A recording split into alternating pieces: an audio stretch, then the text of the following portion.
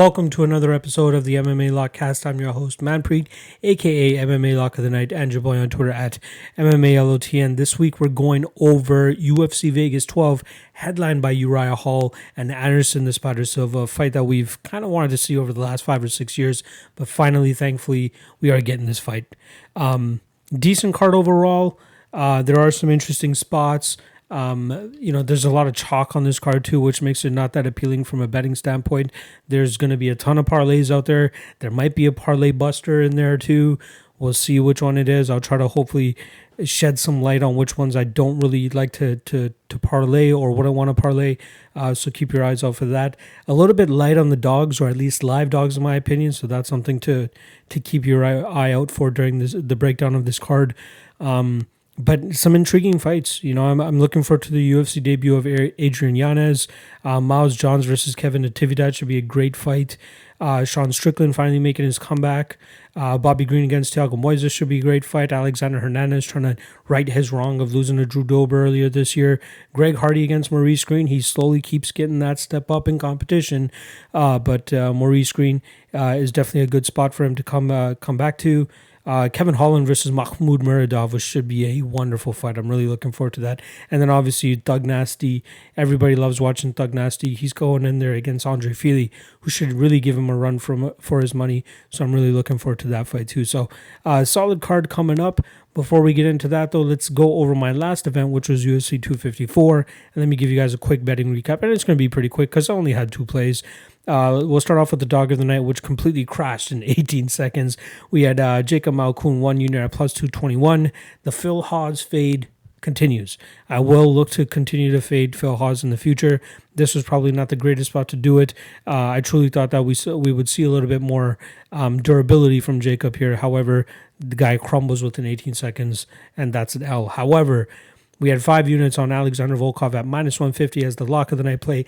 That hits for 3.33 units, so that means we profit on the event plus 2.33 units for a 39% ROI. I'm happy with that. I can't be mad at that whatsoever. You know what I mean? I loved Volkov in this spot.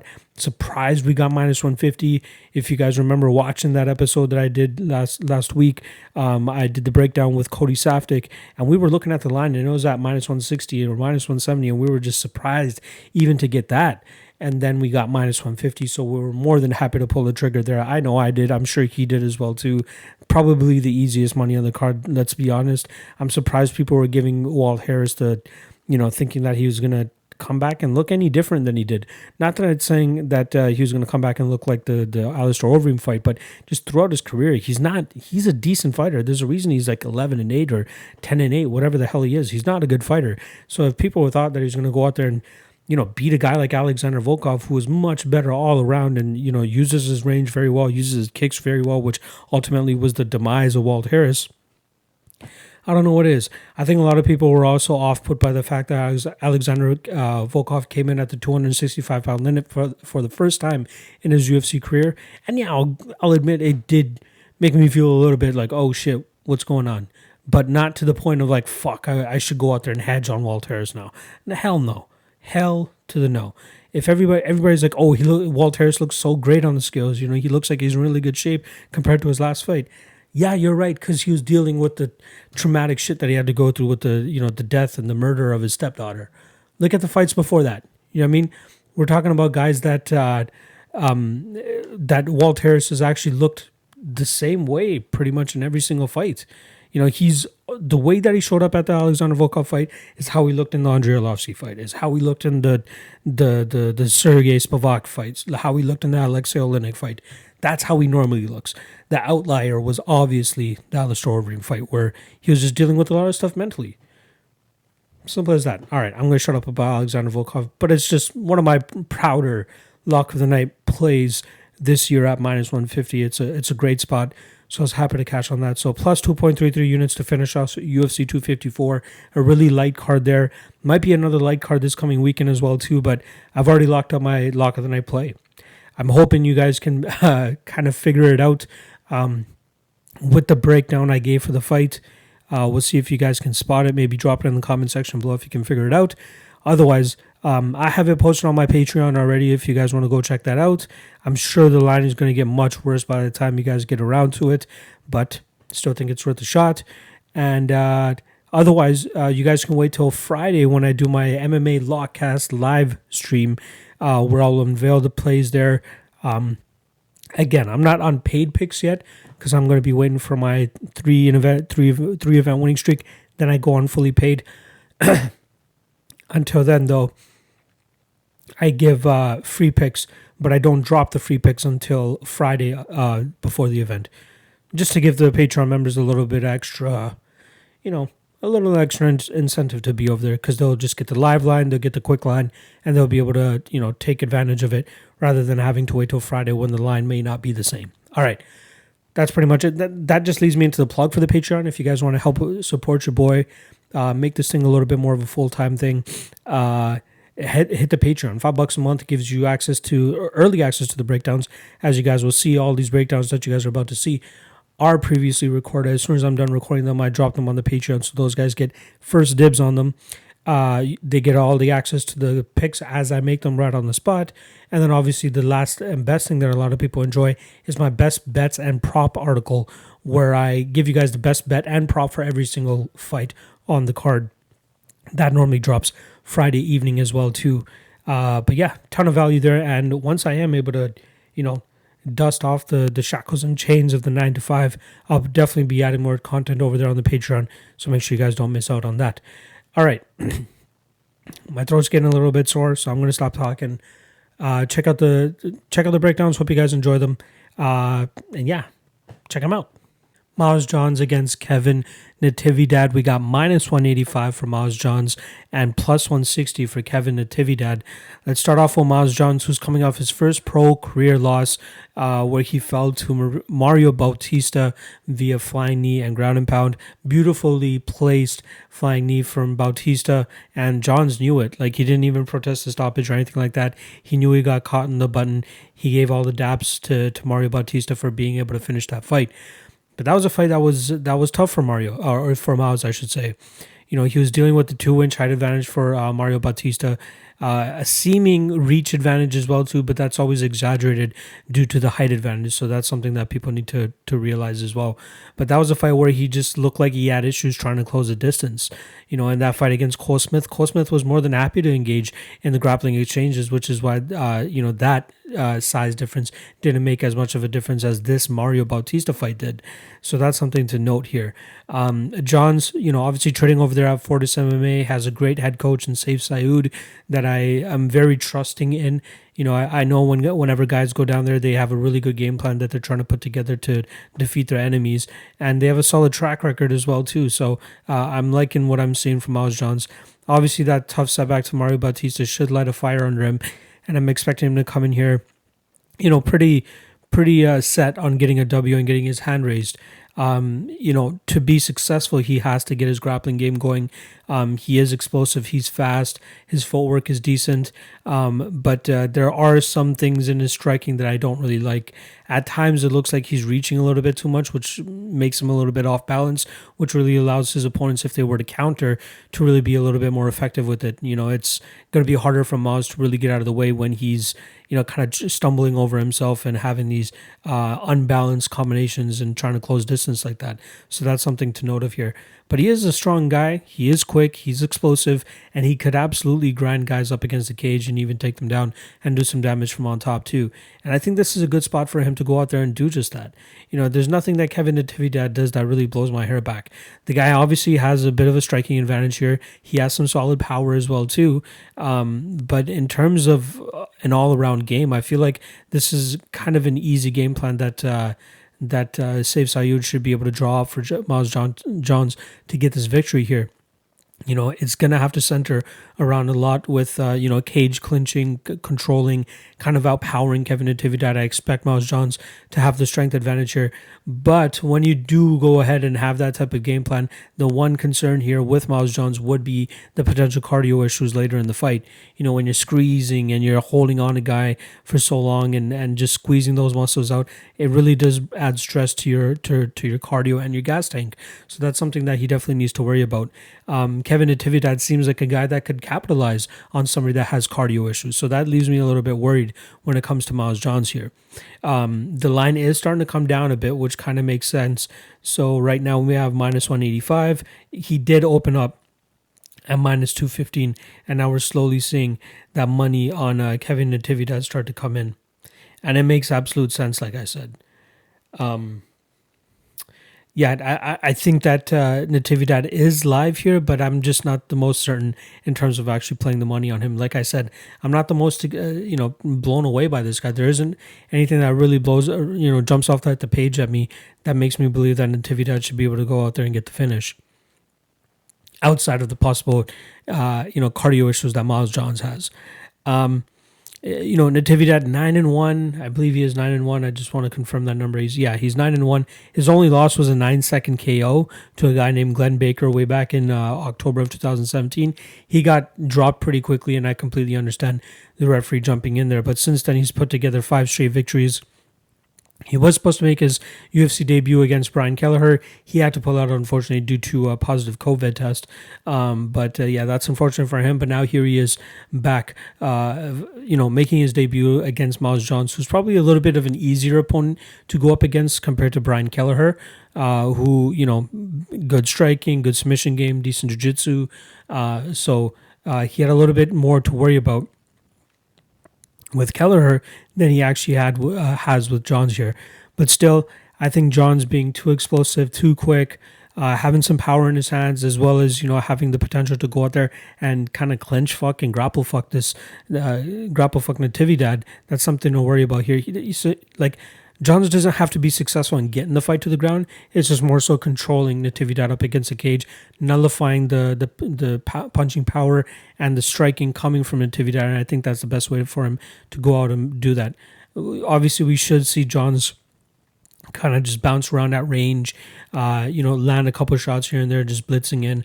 But he is going to have to worry about the power coming back from him, from Natividad.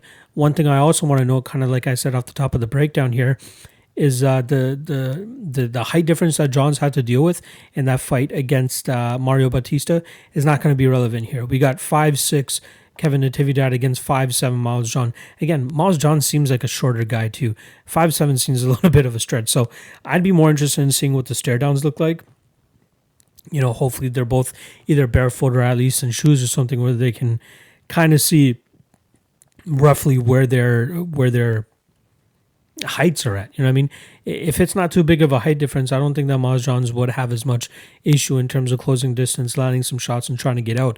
But again, I do believe that Kevin Natividad has some serious power in his hands too, and that's something that he's going to have to worry about. Of his 9 wins, 5 of them have come by KO and 1 of them by submission. So that's something just to keep in mind. All right. In terms of a prediction for this fight, I do side with Johns. I do think the line is a little bit wide. I'd like to see, how he looks after coming back from his first ever loss. And he should win this fight. But I'm not the most confident in it either. So, nor am I confident enough on the Natividad side either. I know a couple of people that are on Natividad, and they definitely see a little bit more in him than I do. But this is more of a pass fight for me. Unless we get down to like minus 130, minus 120 for Miles Johns, I'd consider at that point. But I don't see it getting there. So I'll still go with Miles Johns to win this fight via decision. Courtney Casey versus Priscilla Cachoeira. We got minus 235 on Courtney Casey and plus 195 on Priscilla Cachoeira. Courtney Casey opened at minus 260, and it slowly seems like there's money starting to come in on Priscilla Cachoeira. Why? With that said, Courtney Casey at minus 235, ever seeing those two things together is probably a huge red flag. But, it kind of makes sense here against Cachoeira, who is just a durable fighter. She's not a good fighter. She's a durable fighter. Obviously, she's coming off the biggest win in her career, knocking out Shanna Dobson with an uppercut in the first round, 40 seconds in. But outside of that, it's almost like John Phillips. You know what I mean? Where if a fighter was willing to engage with them in a firefight, they're more than likely going to win, just like John Phillips beat Alan Amadovsky. Shanna Dobson went in there, stayed in the pocket a little bit longer than she should have, and Priscilla Cachoeira catched her, or caught her, I should say. Catched her? Maybe that should be a verb. CH You got cashed. I don't know. Whatever. Obviously, we know she's probably most famous for her UFC debut, where she came in against Valentina Shevchenko and got absolutely mollywopped. She ended up getting choked out near the ending of that second round, and then after that, she lost a decision to Molly McCann. Then she lost a decision to Luana Carolina, and then most recently picked up that victory over Shannon Dobson. Her style does not change. The only time you really see her on the ground is if she gets rocked or dropped or something like that, or even just taken down herself. But her main thing is just plot forward.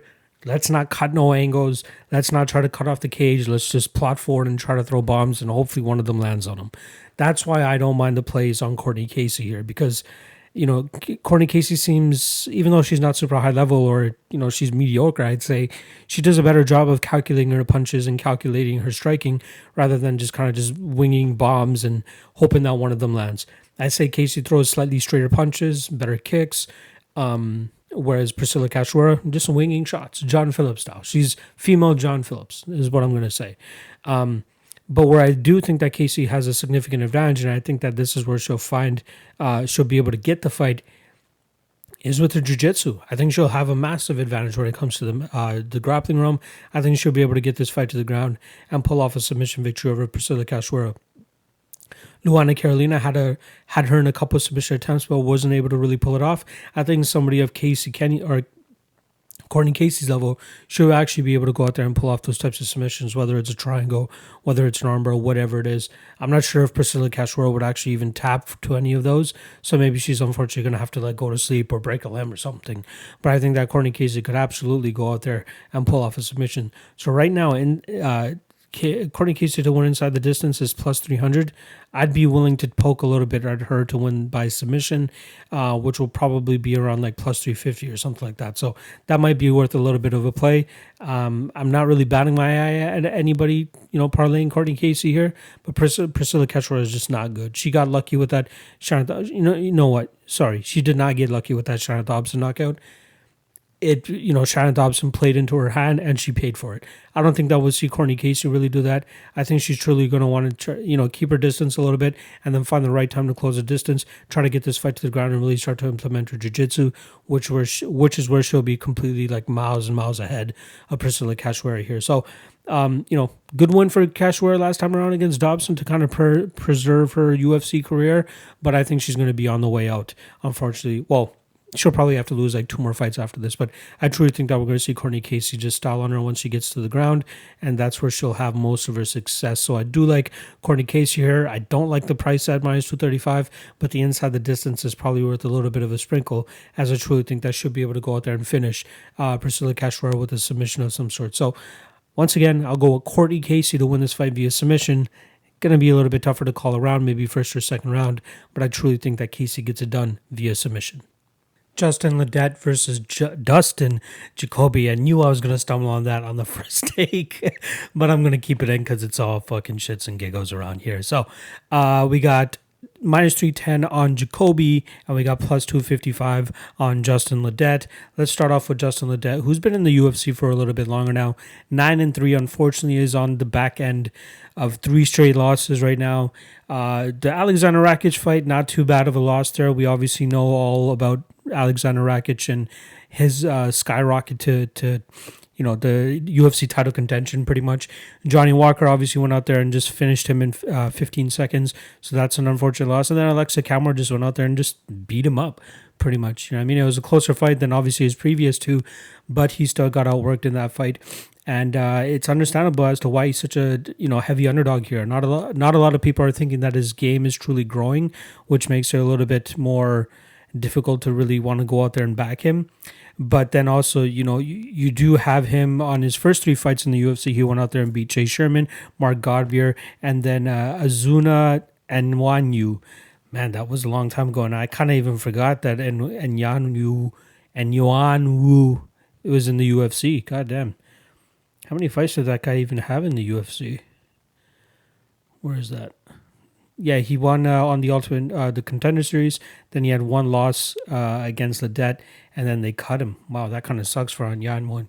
Anyway, Getting back to Justin Ledet, the guy has solid boxing. That's where he really was able to get his work done in his first 3 UFC fights. Obviously, the Godbeer one, he was able to win by rear naked choke. But we all know that Godbeer is not all about that jiu-jitsu life or that wrestling life. But he was able to go and outbox Chase Sherman to a beautiful decision victory, and then had a little bit of a closer fight against Nwanyu. But it's not really evolving. That's the issue.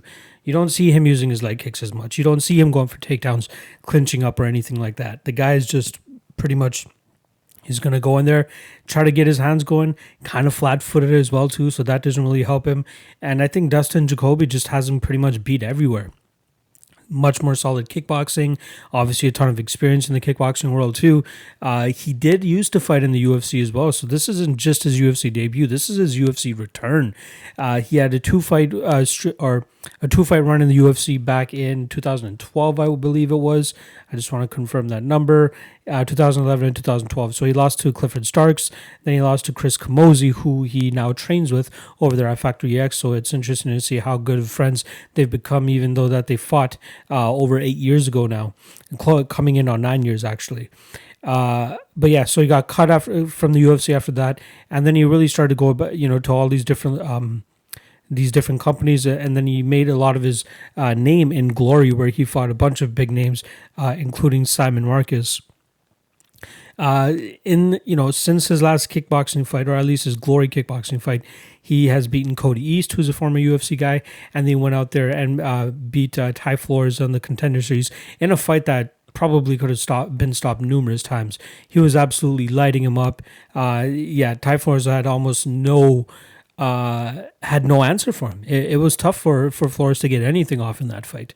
So I think it's kind of going to look the same here with Dustin Jacoby going out there and just kind of, using leg kicks, using range, getting in and out with his movements. His elbows look beautiful too. That's something to keep in mind here. But I just think overall he's the much better fighter, moves a lot better too. Maybe middleweight, which is what he used to fight at in the UFC, wasn't the right choice for him. Now at light heavyweight, he's really coming into his own. I think, with Factory X behind him too, he's a much more complete fighter this time. So I think he'll have a little bit better of a run in the UFC. How old is he? Because he's been around for a while now too, 32. So he's probably in his prime at this point, 32, 33 years old. So it's a good time for him to really make a run at light heavyweight, which is pretty much wide open now with John Jones moving up to heavyweight. So that's something to keep in mind. But I like Jacoby here. Do I believe that he should be a minus 310 favorite? Probably not. I think that's a little bit too wide. I really don't want to go out there and, parlay a guy like Jacoby. Though I do think he absolutely wins this fight. Like the Ledet, his only way to really win this fight is if he wants to start to initiate the grappling and start to take this fight to the ground.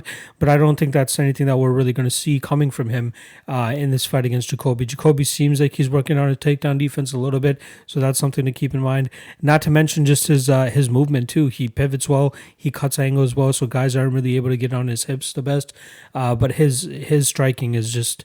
it's much better than Justin Ledet. So, if this is just a pure striking fight, yeah, the minus 310 makes a little bit of sense. But, the outside X factors of MMA, I believe this line should be slightly closer. So, if there's some money that comes there on Justin Ledet and we get Jacoby down to like minus 250-ish, that's a little bit more of a reasonable line. But again, this kind of indicates with me saying that the line is a bit wide that there should be value on Ledet. There is no value on Ledet. I don't think that he wins this fight whatsoever. So I'm going with Dustin Jacoby to win this fight, probably by second round KO. I think he's just going to pour it on Ledet. Ledet's going to have a hard time getting out of there.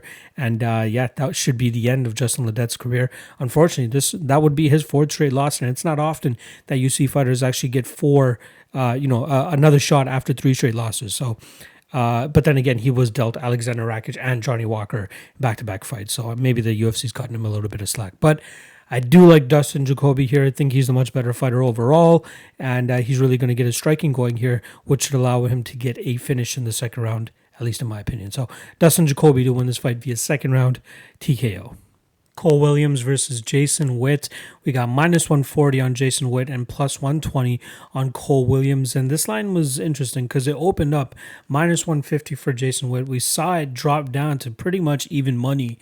And now here we are slowly treading towards back to that minus 140, minus 150 range for Jason Witt. So a lot of people just right off the bat, they kind of just rid off Jason Witt, went on the Cole Williams side, taking the dog money, and then eventually once they got that, pick 'em line, a lot of people started to jump back on Jason Witt. And I wasn't too familiar with these guys when I first got into, looked at this matchup. Obviously, we know that Jason Witt came in on super short notice against Takashi Sato. That lasted 44 seconds or something like that. And then Cole Williams stepped in on short notice as well against Claudio Silva last year. And obviously came up on the losing end via neck crank. But now here they are, both of them getting relatively, full training camps to go out there and actually show what they have to do in the UFC and where they actually belong. And I do believe that the way the money is going, those people are right. So let's start off with Cole Williams on the other hand. This guy seems like a guy that, well, it's not seeming, it's fact.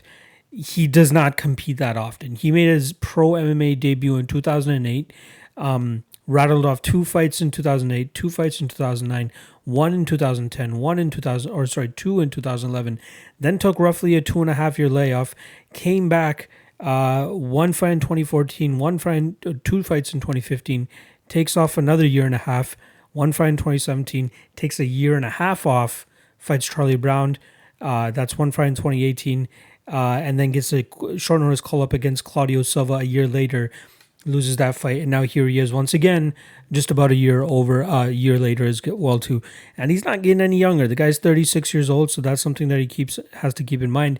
He'll be 37 come December.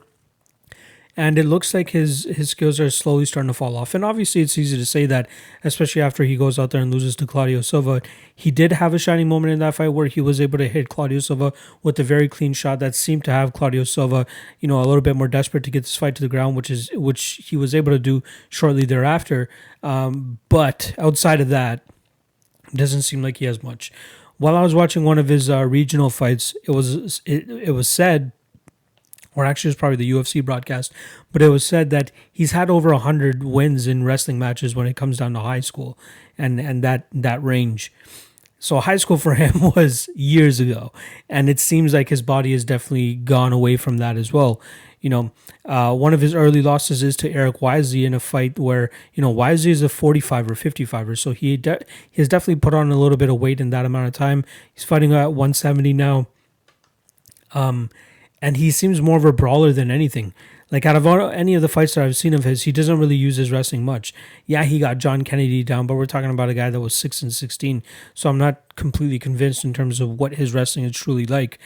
And that seems to be the strength of Jason Witt, is his wrestling and his grappling. The guy is a thick, dense dude that's able to just power opponents down. Obviously, he has solid takedowns, good double legs, is able to drag guys down along the cage, and has some power in his hands as well. I like Jason Witt. I think he can hang on the feet. There are questions about his chin. I have seen him rocked in his past couple fights. Obviously, he lost that Takashi Sato fight. He was a little bit rocked in that Cliff Wright fight. Zach Busha was able to hit him with a couple shots too. But now, obviously most recently in June, so we're coming up just over 4 months ago that he was knocked out by Takashi Sato. So hopefully that's enough of time for him to have sat back and, regrouped and come back in this fight against Cole Williams, in a fight that it seems like he should have a ton of advantage from, being the way more active fighter. Having more to his game than Cole Williams, in my opinion. Like, again, I think Cole Williams is somebody on my in my Patreon Discord chat brought up the perfect example. He kind of reminds me of John Phillips, and I kind of see it. Like, the guy kind of just charges forward and tries to land big shots. Very rarely do you see him go for the takedown. Like late in his fight against Charlie Brown is when he actually ended up going for a takedown. So that's something to consider. But for the majority of the fight, he just tries to go out there and outsling you. I mean, it doesn't seem like he has much technique towards it. It was just more so just trying to land the bigger shots and the heavier shots and try to be the one that comes out with their hand raised. I think he's going to have a little bit more to worry about here with Jason Witt. I think Jason will be successful in taking him down and taking him down often, but my question is the times that it is on the feet. If he does struggle to get Cole down a bit, and if Cole's wrestling chops from back in the day actually decide to show themselves, Jason Witt could have a lot harder of a time of getting this fight to the ground than he should.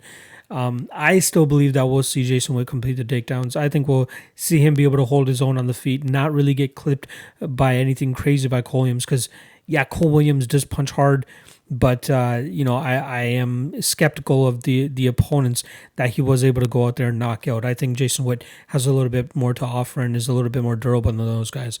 Again, obviously, he just got knocked out by Takashi Sato in his last fight, so we do have to be a little bit cautious about that. That's why I can't trust these guys at this point in time. I do like Jason Witt here. I do think he gets it done via decision, but I'd be a little bit skeptical about actually risking my money on this fight because Cole Williams could absolutely land a bomb and put Jason Witt out. So that is a little bit of a concern. Jason Witt has a great corner as well, training over there at Glory Kickboxing with James Cross and those guys. So that's another advantage for him too. But this is a close fight. So the line is absolutely understandable here, but I do have to go with Jason Witt, and I think he gets it done via decision.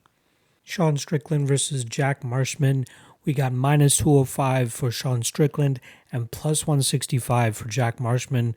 Both guys are coming off a little bit of a layoff here. So we got Sean Strickland, who hasn't fought in roughly about 2 years. Last time out, he finished Nordine Taleb via second round TKO. That was October of 2018. Jack Marshman, on the other hand, his last fight was a loss to Edmund Shabazian, and that was July of 2019. So both guys are coming, that I'd say that's close to, just under a year and a half that we saw Jack Marshman, and then about 2 years since we had seen Sean Strickland. So I think the whole narrative in terms of Sean Strickland coming off a huge layoff, it's a little bit of a wash. Again, coming here against Jack Marshman, who himself has been off for a little while now too. I don't think that's too much of a narrative to look into here. So I've been messaging a couple friends and talking about this matchup and saying, okay, this is probably the last time that we're going to go out there and have the opportunity to fade John Phillips. And some of them, they get it kind of right off the bat. And then other ones are kind of just like, he's fighting Jack Marshman, right? I'm like, of course I know he's fighting Jack Marshman. And I know that they're different people, but on the surface, they kind of seem like the same guy in terms of their fighting technique. And when I did dig into it a little bit more, I may have not given Jack Marshman enough credit here because, he does have better footwork than John Phillips. He cuts angles a little bit better. But again, from the surface, everything is pretty much the same in terms of the vast majority of their strikes and damages come from the hands. I actually looked into it in terms of how often Jack Marshman attacks the legs. He lands about 3 leg kicks per fight. If you want to get more specific, he's landed 17 out of, I believe, 40 or 41 attempted leg kicks over his 7-fight UFC career. So that's just something to keep in mind there. It's not really a point of emphasis for them. It's more so just to look like they're staying active. But more often than not, it's more so to just get his hands going and try to close the range and land some bombs. Both guys have the same type of, style. Like they just want to go out there and try to knock your head off pretty much. So in terms of Jack Marshman, I did not go back to the Magnus Siedenblad fight because that's just too far away. Not to mention also that, Siedenblad is just not UFC level whatsoever. The Ryan James fight, that's kind of one that I wanted to look at in terms of how Jack Marshman dealt with a guy that's going to have a bit of a range advantage, just as Sean Strickland will have here. Strickland will have a 3-inch reach advantage and also, I believe, a 2 or 3-inch height advantage as well, too. So that's something that Jack Marshman is going to have to overcome here. But in that fight, he did have a little bit of success in closing the distance on Ryan James and landing some shots. And the first round was obviously for Jack Marshman. The second one was really close. If you look at MMA decisions. We only have 26 submitted scorecards there, but it was only 53% for Jack Marshman, 47% for Ryan James. And then in the last rounds, we obviously know that Ryan James was able to take over, land some big shots on Jack Marshman, and he obviously took that round. But all three judges still saw the first two rounds for Jack Marshman, so he comes out on the winning end just by a hair. Goes out there, loses to Antonio Carlos Jr., loses a decision to Carl Robertson, who decides to mix in the takedowns, get the fight to the ground, and kind of just lay on him from on top. John Phillips, again, kind of a mirror fight, but we saw what superior footwork looks like and against the guy who just trudges forward and is always just winging shots and looking for like the big hook to land to knock him out. Obviously, we saw Phillips go out there and drop Jack Marshman in that first round. And if he honestly followed up with it, John Phillips, I'm sure, with the amount of strength and power he's able to generate, I wouldn't be surprised that he has some devastating ground and pound as well. But we just never see it because the guy, whenever he's in a fight where the fight has hit the ground, he's the one with his back on the ground. So if he had actually followed up against Jack Marshman here, he probably would have gotten a TKO finish there from ground and pound, and he probably would have had 2 UFC wins on his record.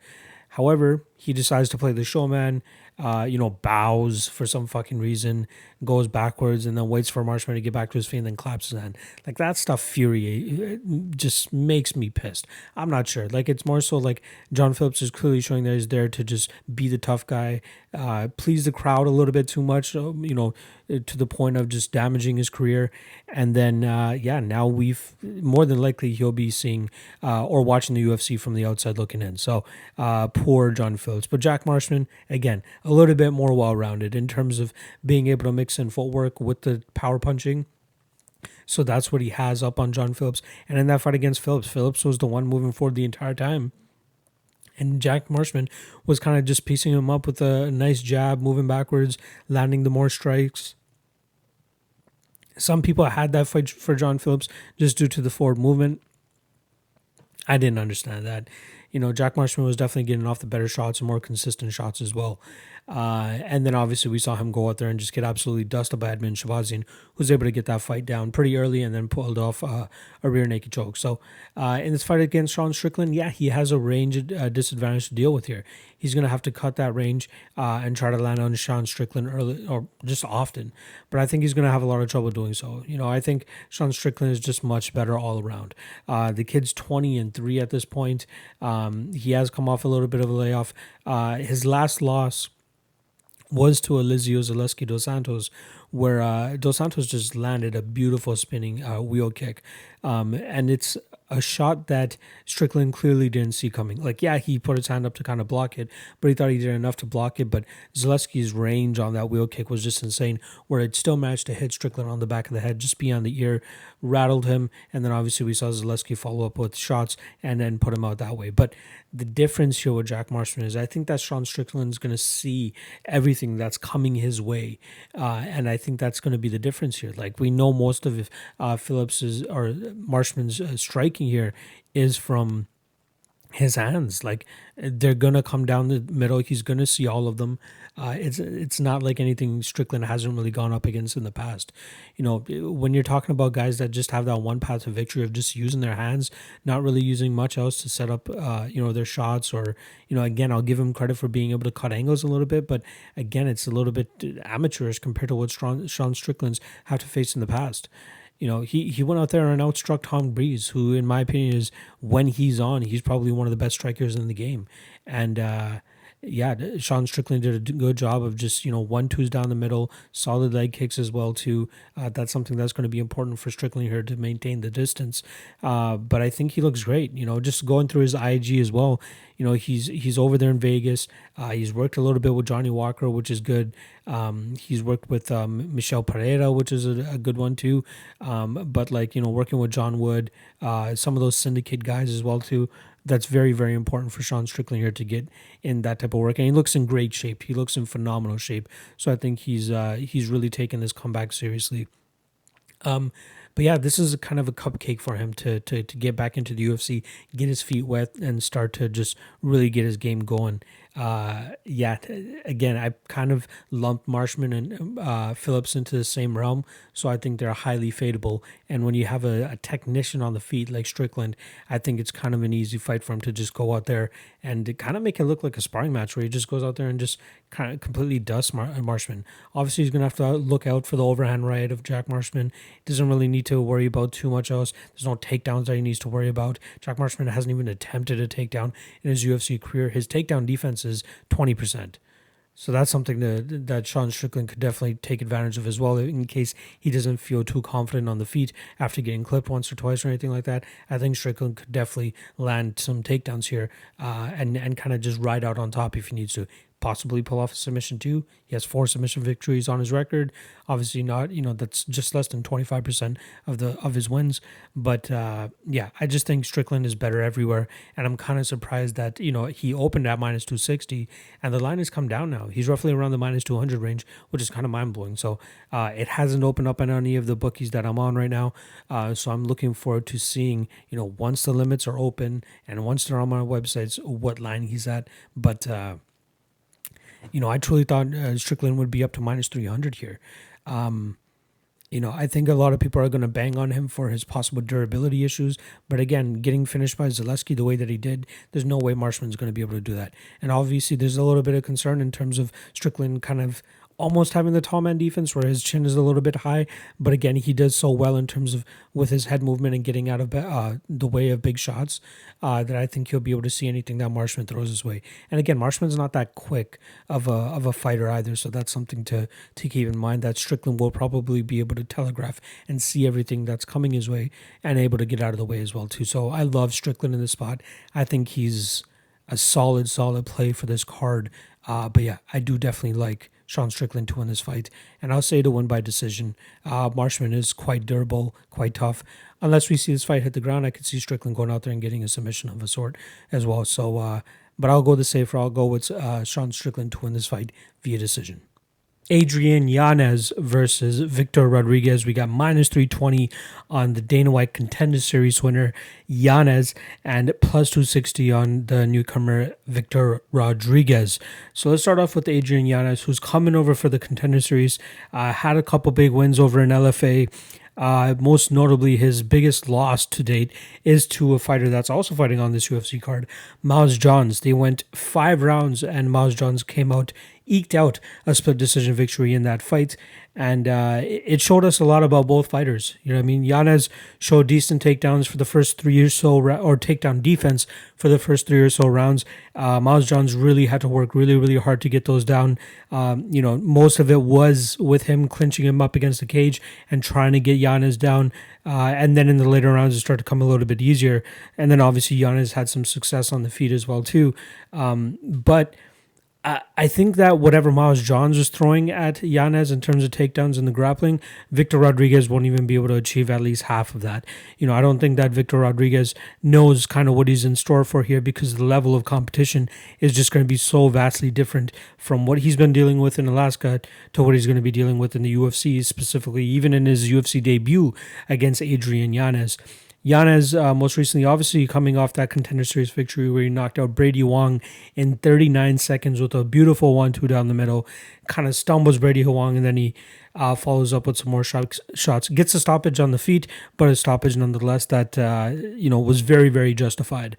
The Kalistrata fight, another fight where we got to see his crisp boxing.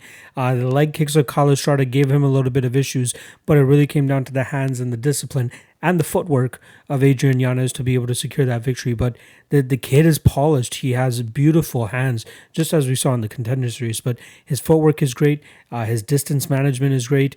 He uses the range so well with his strikes. He knows pretty much where he's at all times and is able to close the distance where he needs to and land the strikes and then get back out. His kicks are really good too. But I think the true power and the true strength of his MMA game revolves around his hands.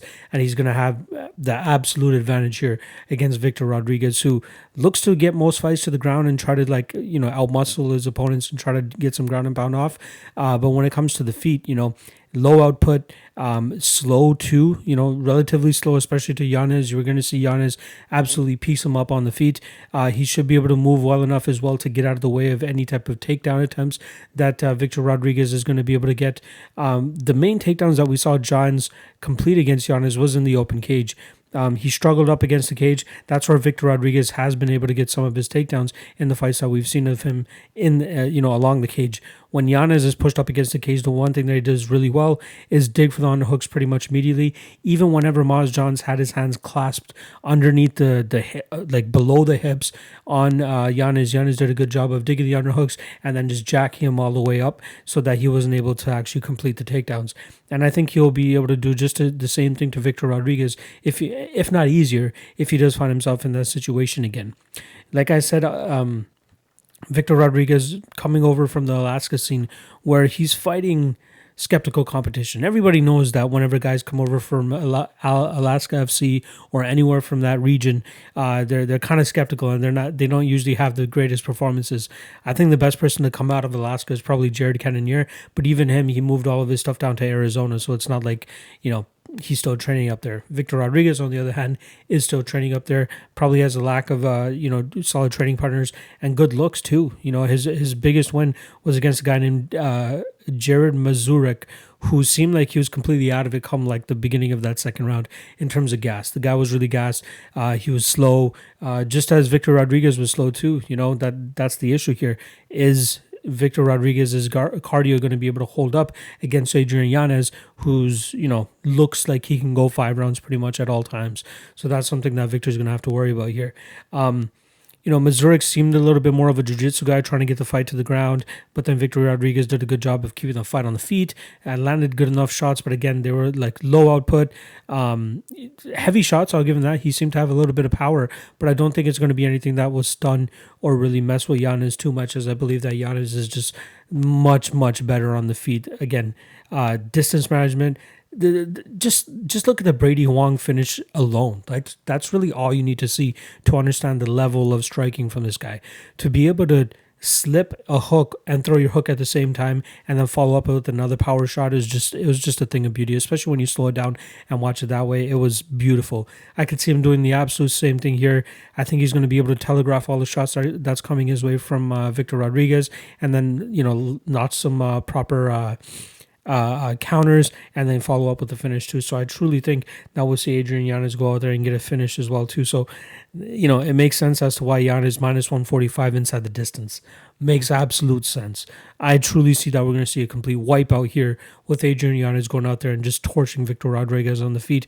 Unfortunately for Victor Rodriguez, he's probably going to have to move. I think he's going to have to move to a better camp. Obviously, during this whole Corona thing, it's a little bit more skeptical and sketchy as to why guys might not be able to do that.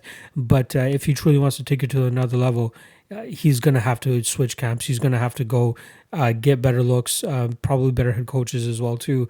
And I don't mean to shit on those guys. It's just a different level of competition when you're going from Alaska to like all these other people. Like, I'm not sure how many people from Alaska FC have truly come over to the UFC and had solid success. It's very, very questionable. And again, seeing the type of guys that he's been going up against, and RIP to Tristan Lowe, man. That kid did not look like he wanted to be in there. That was a complete wipeout. And that was only 3 fights ago for Victor Rodriguez. This is going to be a completely different fight for him, unfortunately. And we're going to see Adrian Yanez go out there and just torch this guy, probably in the first or second round. It's not going to look nice for Victor, but I think Yanez goes out there and gets it done at a statement of a victory in his first UFC fight. We're probably going to get either a first round or second round knockout here for Yanez from the hands, from the kicks, whatever it is. He'll probably find the opening and get the counter. I think he's going to come off a counter, to be honest. But yeah, I'm going Adrian Yanez first round KO. Alexander Hernandez versus Chris Gruetzemacher. We got minus 345 currently on Alexander Hernandez and plus 285 for Chris Gruetzemacher. Hernandez actually opened at minus 245 and has gradually dropped down to minus 350, minus 345. And it makes absolute sense. So let's start off with Gruetzemacher, who's actually been off for over 2.5 years now. Sorry, my math is absolutely correct on that. He has been off for 2.5 years. He was scheduled to fight Jesus Pinedo before the whole COVID thing happened. Obviously, that fight got canceled due to COVID. And then they finally, or sorry, no, Chris Gruetzemacher actually tore his ACL. This was in 2019. I was absolutely getting the dates mixed up here. I'm not sure why I saw 2020 instead of 2019 for that Pinedo fight. But yeah, he tore his ACL back in March of 2019. He's taken a long road to finally come back. And now here he is against Alexander Hernandez. In my opinion, it's a very tough fight for him to come back to. He seems like a guy that when speed isn't a huge factor, he should have an advantage in terms of being able to continuously walk forward and kind of march guys down, rely on his durability a bit, and try to just walk through the shots of his opponents. However, it's not really worked out for him in the UFC. So obviously the Chas Skelly fight, not the greatest fight for him, but Chas Skelly had a lot of success kind of, initiating the grappling exchanges, getting this fight to the ground, and eventually locking up that rear naked choke in the second round. The Davy Ramos fight, we saw Ramos get his hands off quite often on Chris because he had a little bit of a speed advantage.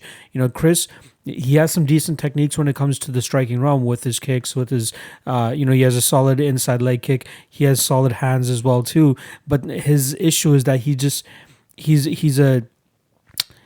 he kind of seems like a vet already, which is kind of weird. So the guy's 34 years old. He's only had 3 fights in the UFC. 4, sorry, if you want to count that Ultimate Fighter finale fight. He did lose to Artem Lobov on the Ultimate Fighter as well too. So that's something to keep in mind. But in terms of just Chris as a guy, he's just an all-around guy that's just not great at everything, but his speed and athleticism, or lack thereof of it, is ultimately what doesn't allow him to really get over the hump in some of these fights. And going up against a guy in Alexander Hernandez, who, he was stopped pretty bad against Drew Dober earlier this year, or middle of this year, right around that COVID era. It's a tough fight. Hernandez pretty much hasn't beat everywhere, and it's a tough fight for Chris to come back to, especially after such a severe injury again, like the torn ACL he had. He even had an injury in November of 2018, which pulled him out of the Beneil Dariush fight, and then obviously the ACL tear is a much worse injury that he had to deal with. But now here he is back again. Considering who his manager is. I'm not entirely sure who it is, but they didn't really do a good job of trying to get my guy, Chris Gruetzemacher, back into the cage against a decently favorable matchup. This fight, not whatsoever, and the odds absolutely reflect that. Like I said, Chris's only win in the UFC was against Joe Lauzon, and that was a fight where we truly saw the age of Joe Lauzon really start to catch up to him. The guy was slow, and luckily for Chris, he was slightly faster in that fight, which is why he was really able to get to those punches. And Joe Lauzon obviously ended up going out there and gassing out too, which didn't really help near the ending of the first round. And then, Chris put it on him in that second round and eventually got him to quit on the stool.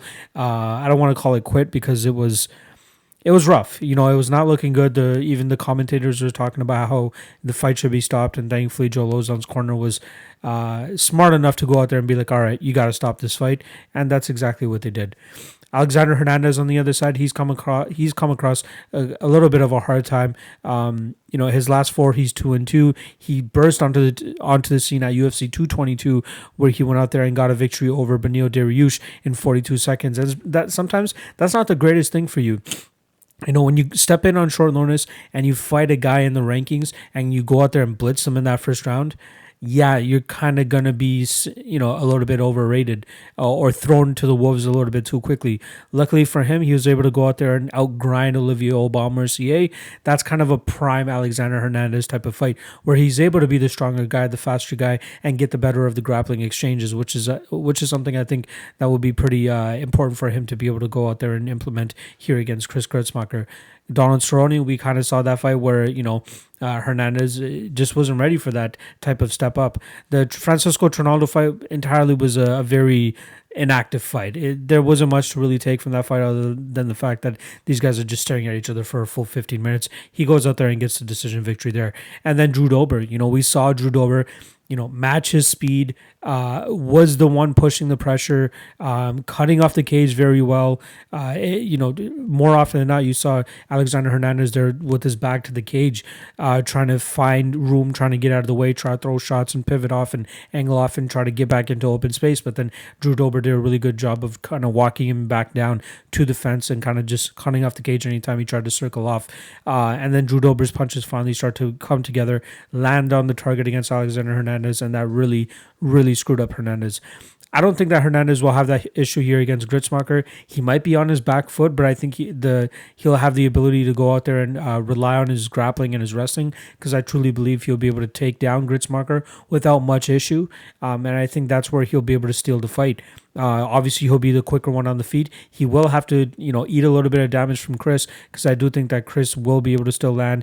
Again, he likes to just bite down on his mouthpiece, walk through the fire that his opponents throw at him, and he still tries to land a couple shots. But man, Chris is just so hittable. It's not a good look whatsoever. I surprised that he took this fight, like I said, especially coming off an ACL injury.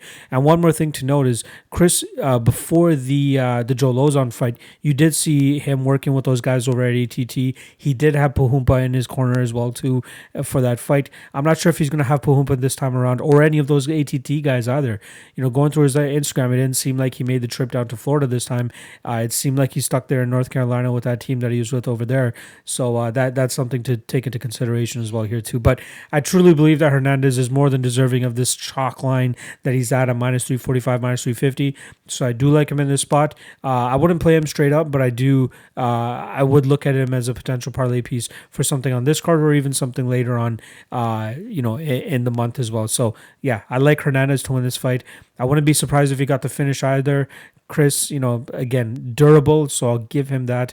But I'll go with Hernandez to win this fight, probably second round submission or TKO, but I truly think that Hernandez completely outclasses Chris Grutzmacher here. So, I got Hernandez via second round stoppage. Bobby Green against Thiago Moises. We got minus 275 on King Bobby Green and plus 235 on Thiago Moises. And the line is starting to widen. He was roughly around that minus 240 range, and now it's slowly widening up to that minus 275 range. I wouldn't even be surprised if we see at minus 300 come fight time. So, let's start off with King Bobby Green. He's coming off 3 straight victories now over Clay Guida, Lando Venata, and then Alan Patrick, most recently on September 12th. But this is a guy who's completely taking advantage of the fact that the UFC is doing so many events, and they're willing to rebook these fighters relatively quickly. So during this whole COVID era, we've already seen Bobby Green rack up 3 Ws, and that's since June 20th. So within the span of just over 4 months, he's going in there and getting 4 fights. And it could possibly be 4 victories. And it's crazy that he's able to go out there and get 5 fights in the span of 12 months. That's the most he's ever done, at least in his UFC career. The one thing that has plagued Bobby Green in the past before was his lack of being able to stay active. He would go out there and get a victory, and then he would just disappear for a bit. Or he'd go out there and get a loss, then disappear for a bit. And now it seems like he's really putting it together with solid decision victories, all 3 decision victories last time out. But he seems like he's really truly coming into his own. And it's weird to say that for a guy that's coming into his 39th MMA fight. He's 34 years old. This is definitely the peak of his career in terms of where his skill set is going to be, and this probably being the highest level that he'll ever be at. So he's really going to have to string these victories together, maybe get some finishes if possible. Obviously, it's easier said than done, but if he was getting finishes, he probably would be getting a little bit more of a push, with some of the guys that he was fighting. But against Thiago Moises here, he has an interesting foe who, high-level jiu-jitsu player, but seems like he doesn't show as much of it in the MMA realm as he did in the jiu-jitsu realm. Obviously that's false when you're talking about his last fight against Michael Johnson, where got completely lit up in that first round, and then in the second round knew he was down big too, and just pretty much came out there, got the fight to the ground, or got it into the grappling realm as quickly as possible, and then pulled off an ankle or a heel hook, ankle lock, whatever you want to call it. But he went out there and submitted Michael Johnson quickly in that second round. pretty much the story of Michael Johnson's career. You know what I mean? He goes out there, gets a solid lead ahead of his opponents, and then somehow decides to drop the ball in the second or third round. So good for Thiago Moises for exploiting that. But the majority of his UFC career hasn't really looked like that. Beneil Dariush was doing a good job in terms of getting Moises down, and Moises didn't really have the best answer to being able to pull off his jiu-jitsu against another high-level jiu-jitsu guy in Beneil Dariush. Kurt Hollabaugh, he had some success in getting Hollabaugh down, but in terms of passing the guard or like threatening with submissions or anything like that, he was never really close. There was like one little split second where he had a rear naked choke locked in, but didn't really have the hooks or anything, and Kurt Hollabaugh was able to spin out of it. But I expect a little bit higher level of jiu-jitsu from a guy who's been so highly touted in that realm. Obviously, the Damir Ismagulov fight, you can't knock him for that. Ismagulov, in my opinion, like I've said time and time again, that guy is a top 5 fighter waiting to happen. It's just unfortunate that he's just not able to stay active enough in the cage. But with Thiago Moises now, Bobby Green has a weird test here. So we know on the feet, Bobby Green will more than likely go out there and outstrike Moises. Moises, considering he's mainly a jiu-jitsu guy, has solid head kicks, has some solid elbows as well too. But one thing that lacks for him on my side of things is the fact that he's just not busy enough. He could go out there and land some decent strikes, but is just not throwing enough and is able to allow his opponent to really get ahead in the output department. And I fully expect Bobby Green to be landing the cleaner and better shots in this fight. My concern, however, is the fact that Bobby Green's takedown defense, even though it's at 72%, he's been taken down at least once in 8 of his 14 UFC fights. It's something that seems to pretty much happen more often than not. Clay Guida was able to get him down. And the one thing that Bobby Green does is when he's trying to work back to his feet, he really does give up his back. And that's a little bit of a concern here against a high-level jiu-jitsu guy in Thiago Moises.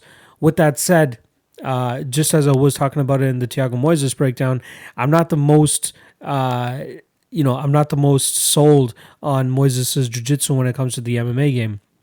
Yeah, the ankle lock was great and all that, but I don't think he's going to be able to pull off something like that against a guy like Bobby Green. Though, again, my only lingering issue here with Bobby Green is he will get taken down, but I don't expect him to get controlled for that long. However, giving up the back every time he's trying to get back to his feet is a little bit of a concern against a high-level jiu-jitsu guy like Thiago Moises.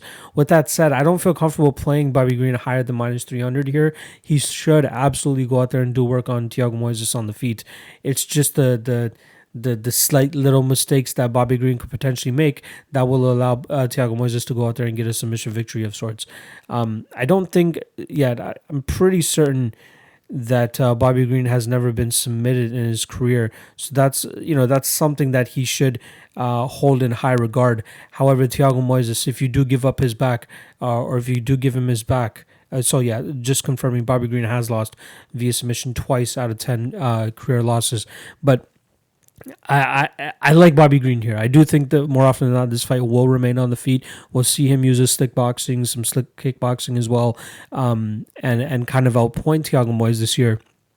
He just needs to be very, very careful in terms of when this fight gets into the clinch exchanges. Once it gets to the, those exchanges where Thiago Moises is pushing for a takedown, pushes him up against the cage, and then, possibly gives up his back. I could absolutely see Moises kind of just hopping on the back, sinking in the chokes, sinking in the hooks, and then working towards a choke, or even just winning off of control time for just keeping Bobby Green in those positions. So I think it's a little bit closer of a fight than the odds are currently suggesting. But with that said, I just don't feel super confident in playing Thiago Moises here, who, kind of similar to like Walt Harris and Jared Cannonier from last week, they have a limited path to victory. With Moises, it's having to make sure that he clamps on to Bobby Green. But Bobby Green has shown solid abilities to get out of those tough positions. Maybe not to the level of Thiago Moises when it comes to the jiu-jitsu, but I do like Bobby Green to still go out there and outpoint and get this fight. So I'm taking Bobby Green to win this fight. Still think the odds are a little bit wide, but I got Bobby Green to win this fight via decision. Greg Hardy versus Maurice Green. We got minus 310 on Greg Hardy and plus 255 on Maurice Green, who's making his return after a victory over Gian Vellante in a fight where it looked like he was probably going to get grounded out in that third round. But for some reason, like it's funny, most websites don't even have an official choke named for what Maurice Green was able to pull off against Gian Vellante. If most remember, it was like it's like an arm triangle choke from the bottom from half guard. Probably one of the weirdest ever chokes you've ever seen. But even on Tapology, they have it classified as modified choke from bottom. It's just hilarious. Gian Vellante, before getting wrapped up in that choke, was going ham on Maurice Green. You know, he dropped him with a beautiful shot, and then from on top was trying to land the finishing blows. Wasn't able to really put Maurice Green out, and then going into that choke, he was just completely exhausted and gassed. Probably one of the most frustrating fights ever if you're in Gian Vellante's corner. Unfortunately for Keith Trimble, that's something that he puts up with pretty much in every single Gian Vellante fight. So I'm sure this one truly, really fucked him up, though, because that was a very strong third round from Gian Vellante, especially after dropping Maurice Green. But unfortunately, exhaustion got the best of him, and he tapped out to probably one of the pussiest chokes I've ever seen in my life. So Maurice Green, what we normally get from him is a guy that's quite mobile for a heavyweight, likes to throw, pick apart strikes from the distance, likes the knee stomp, the leg stomp to the knee, likes kicking the legs as well too, likes using his range, good 1-2 down the middle from range. But one thing that does seem to really bite him in the butt is that extended pace eventually starts to catch up with him. Obviously, the Jeff Hughes fight, that was a fight that he went out there and won and outpaced Jeff Hughes. Junior Albini finished him in the first round. Sergey Pavlovich rocked him, hurt him, dropped him, and eventually pounded him out. Alexei Oleinik obviously pulls off the armbar, but then Gian Vellante, that was a fight where he had some success from the outside with landing on Gian Vellante, but Vellante was just, slow, plodding, completely out of shape. That's something that we need to definitely address in that fight. But Maurice Green was still having trouble in terms of really putting Gian Vellante away until, Gian Vellante just put himself away by exhausting himself trying to put away Maurice Green. But this is an intriguing fight for Greg Hardy. He's dealing with a guy that likes to deal with a little bit of output, but I think he's going to have some trouble once he really starts to eat the leg kicks of Greg Hardy. We did see a little bit of an evolution from Greg Hardy's game once that Ben Sassoli fight started to come into play. That was a fight where I just hammered the under because I truly believe that Greg Hardy was still in that phase of his career where he just thought it was first rounder bust for him. But in that fight, he really turned it around. We saw a solid 3-round performance from him. And say what you want about him taking his puffer in between rounds, I don't think it truly helped him that much. But regardless, he still went out there and put on a solid 3-round clinic, kicking the leg of Ben Sassoli and then letting his hands go every now and then, damaging Ben Sassoli, pretty well. What was the last fight? Yorgan De Castro, or actually, you know what? Let's touch on the Volkov fight a little bit. That was a fight where he actually broke his hand, I believe it was. So he was pretty much rendered useless in his right hand. So his left hand was pretty much doing all of the work. But when you're going up against a high-level fighter like Alexander Volkov, that's just not going to be enough. The skill discrepancy was too much. Volkov did a good job of keeping the distance, using his leg kicks, and really touching up Greg Hardy. So that was really difficult. But the Yorgan De Castro fight is a fight where we saw the return of the Ben Sassoli type Greg Hardy, where he goes out there and just outpoints his opponent.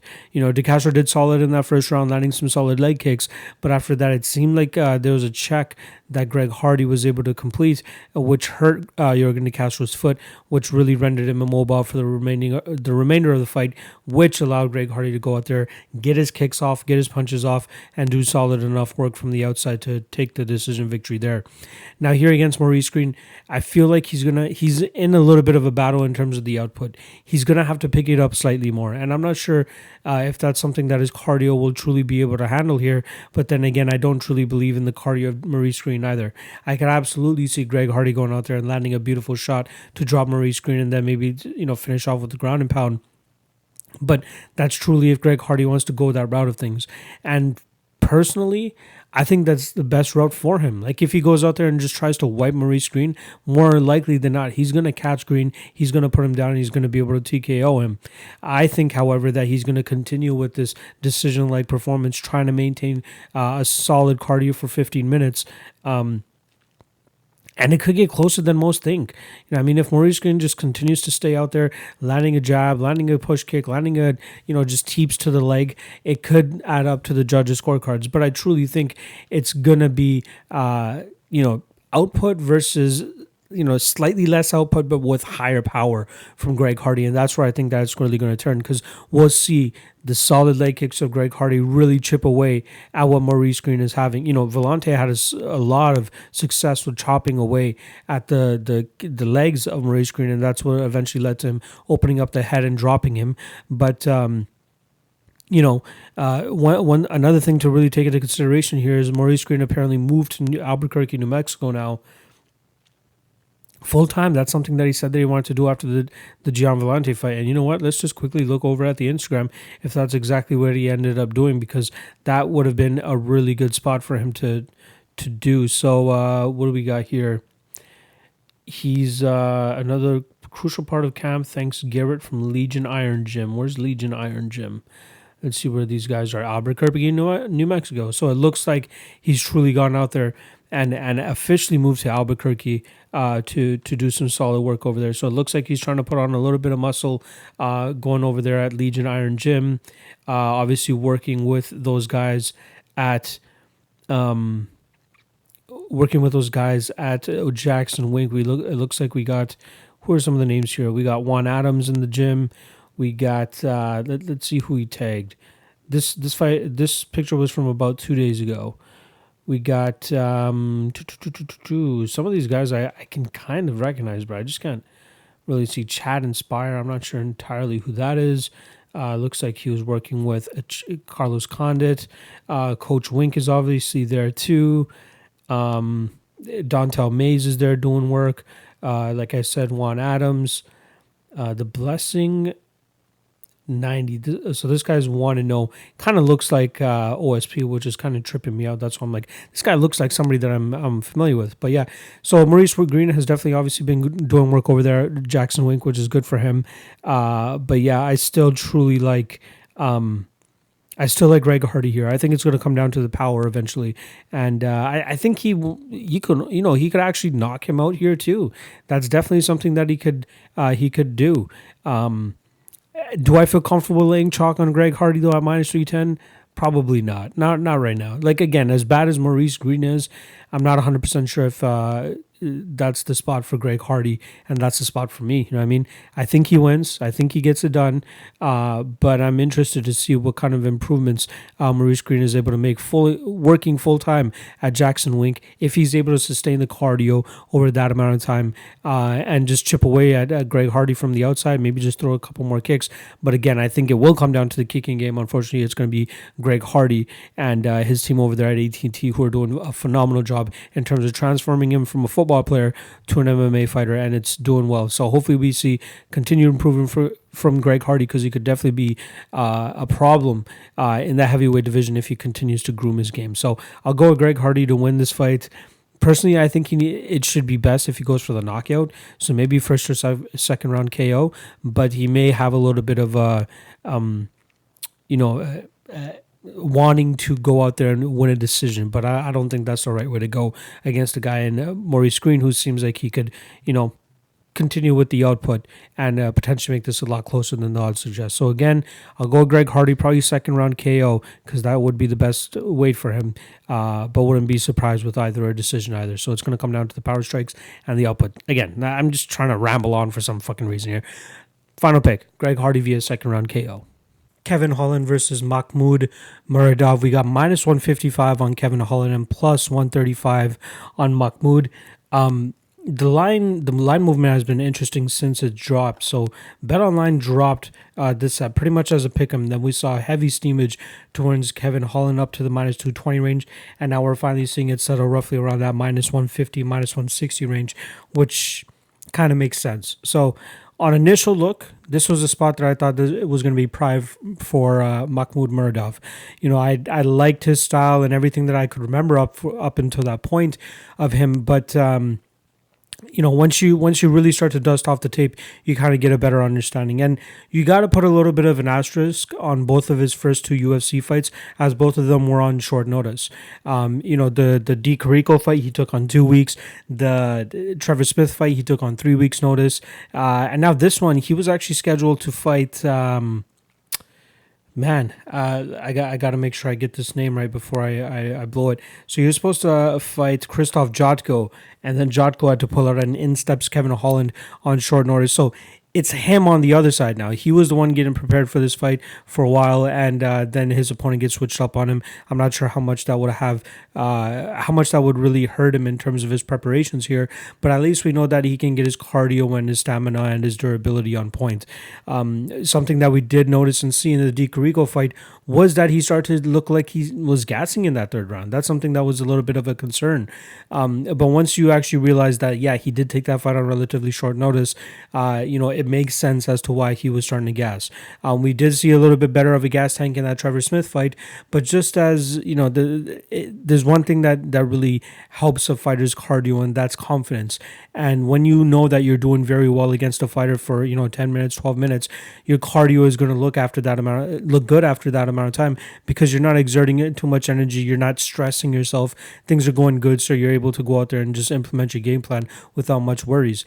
So I'm wondering, in this fight against Kevin Holland, I think it's going to be a little bit tougher for him to really get set and actually build that confidence, because you really notice from Muradov, he's a little bit of a slower starter. He tries to pop the 1-2 out there, pop the jab out there, get a little bit of a feel of the range and the movement of his opponents, and then he really starts to open up. But he does rely heavily on his power 1-2 down the middle just to blitz, and more often than not it lands very well, but he does a really good job of switching up the target of his as well too, whether it's the 1 to the face and then the 2 to the body, or the 1 to the body and the 2 to the face. He does a really good job of that. And then obviously that combination that he finished Trevor Smith with, that was set up from a couple minutes before that, where he just continuously followed up that 1 to the body. So that's what he did in this, in that finishing sequence against Trevor Smith.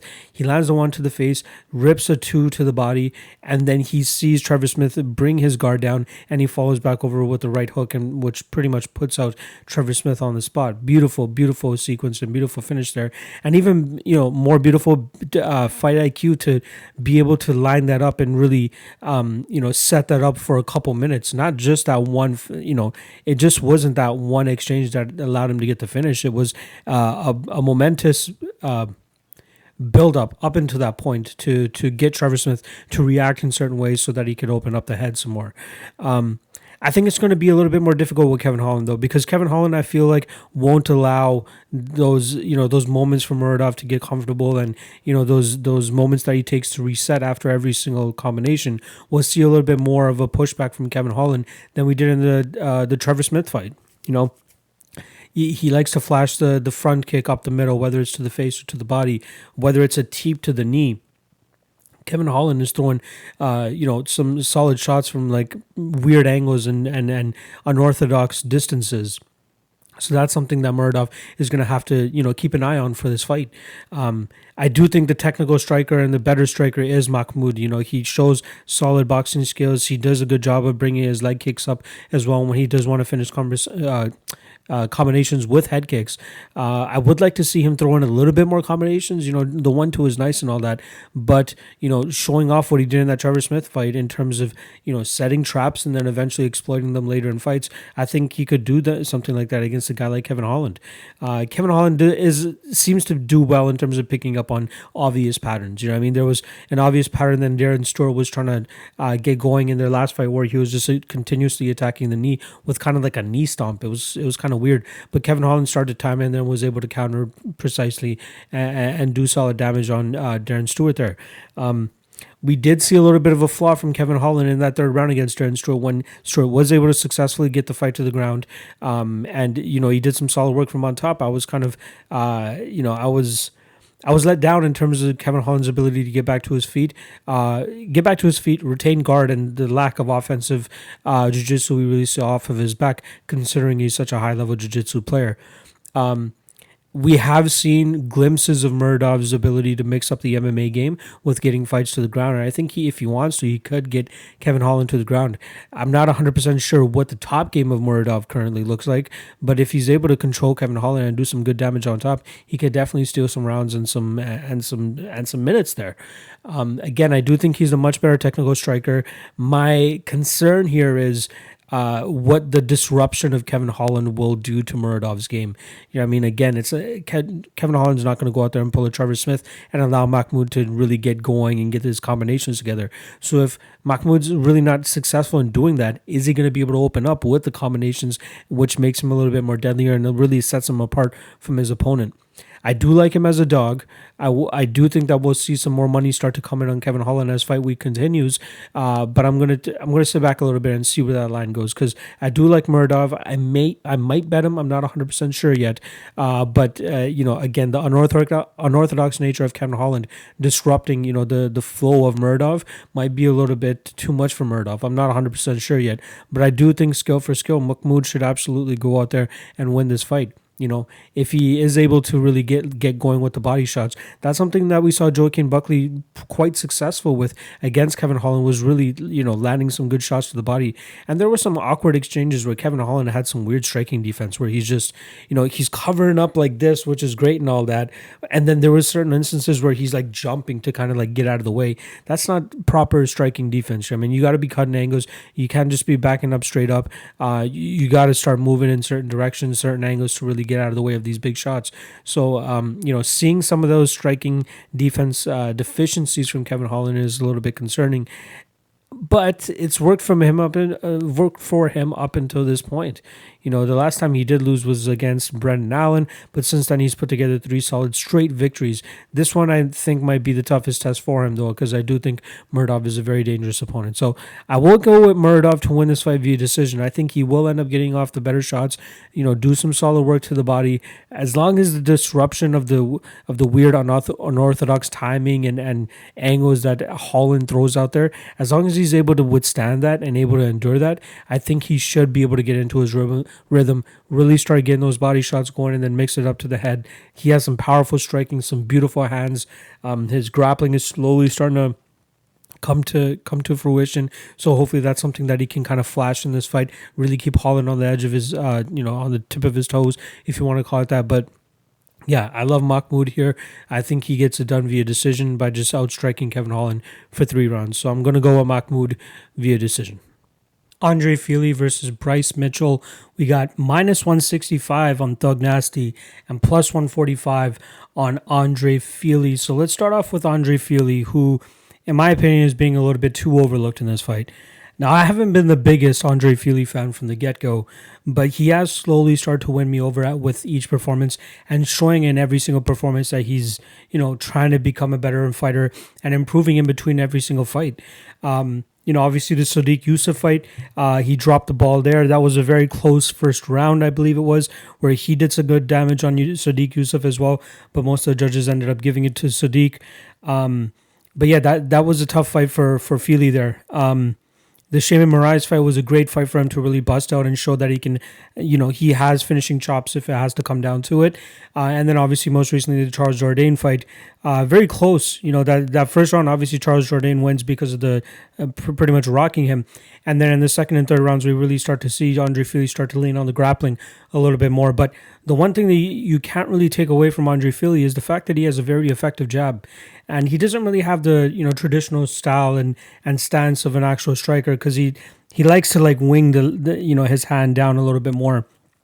And he brings it up from all these awkward angles. That's a little bit harder for people to really see which angle it's coming from, whether it's going to the body or to the head. But he's very, very effective with it. He uses his range quite well too. So that's something to keep in mind. Something that has me, or 2 things that have me a little bit sketched out regarding Fili and how he has to deal with this upcoming matchup with Bryce Mitchell. So we haven't really seen him completely, tested in the grappling realm or, tested to a legitimate point since the Dennis Bermudez fight, which is a fight where he stuffed plenty of takedowns. I believe Dennis Bermudez was 1 of 11 in that fight, and Fili did a really good job of keeping that fight on the feet. But it also seemed to do with the fact that Fili had a sizable height advantage too. So whenever Dennis Bermudez was trying to like slam him or pick him up or something like that, Fili's feet were still on the ground. So it was a little bit harder for Dennis Bermudez to really complete those takedowns.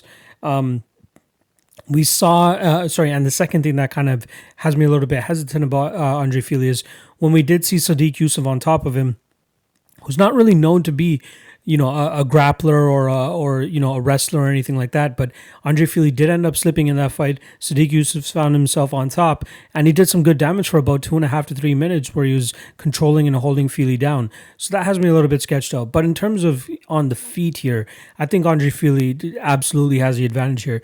The one thing that he needs to worry about is his kicks. Kicks are something that he likes to add to his game, but one, he's gonna have to be really sure to like bring the kicks back as soon as he throws them out there, because Bryce Mitchell showed in his last fight against Charles Rosa that that's something that he looks for as an opening for a takedown, because Bryce Mitchell isn't the highest level wrestler out there, but he is a really good jiu-jitsu player. But to get that jiu-jitsu going, you need to have good enough wrestling to get fights to the ground, or hope that your opponent slips or something like that. You got to get it to the ground somehow, some way. And I believe about 2 or 3 fights ago now, Bryce Mitchell actually went to start training at the University of Arkansas with some of the wrestling team over there, who's slowly starting to cement themselves as a higher level wrestling school. So that's something that he's clearly working on. And I'd be interested to see how he's able to translate into this fight against Andre Fili, because that's clearly where he needs this fight to go if he wants any chance of winning this fight. In terms of Bryce Mitchell's takedowns and what we've seen of him, his single leg seems to be pretty good. He turns angles very well when he does get that single leg. But I do think that Fili is slightly a higher level, grappler than what he has faced in the past, with the exception of Brad Katona and Tyler Diamond, he was also able to get down. But I'm not so sure about Diamond's and Katona's wrestling defense compared to their actual wrestling acumen. So that's something to be aware of.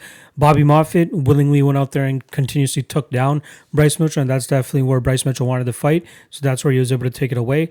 But then the Matt Sales fight, Sales looked like he had zero takedown defense in that, so he was able to get that fight to the ground and pull off that twister submission. And then the Charles Rosa fight, like Rosa had no answer at all for the jiu-jitsu that was coming his way from Bryce Mitchell. And then stupidly in every single round, Charles Rosa starts it off by throwing out a kick, a very lazy kick, and Bryce Mitchell was able to snatch it up and get the fight to the ground. So it's going to be intriguing to see how Andre Fili attempts to approach this, because he's going to have to go with the striking heavy game plan, at least with his hands, not with the kicks, or even if he does go with the kicks, aim them to the calf so they're the hardest to reach, and then get them back as soon as possible, and maybe follow up with some hands, or at least angle off to negate any type of follow-up takedown that Bryce Mitchell might have in those situations. Personally, you guys already know me. I like going with the grappler when we're talking about grappling and grapplers versus strikers, but I'm actually feeling Andre Fili here. It's funny how I threw that together. But, being the dog plus 145, so obviously he's the value side. If I'm assuming that this fight is a 50-50 fight, the only skepticisms I have, just like I said at the top of the breakdown, is the fact that we haven't really seen Fili tested recently with the grappling, nor was I really too excited about what I saw he had off of his back against Sodiq Yusuff. So that those things are lingering feelings for me here.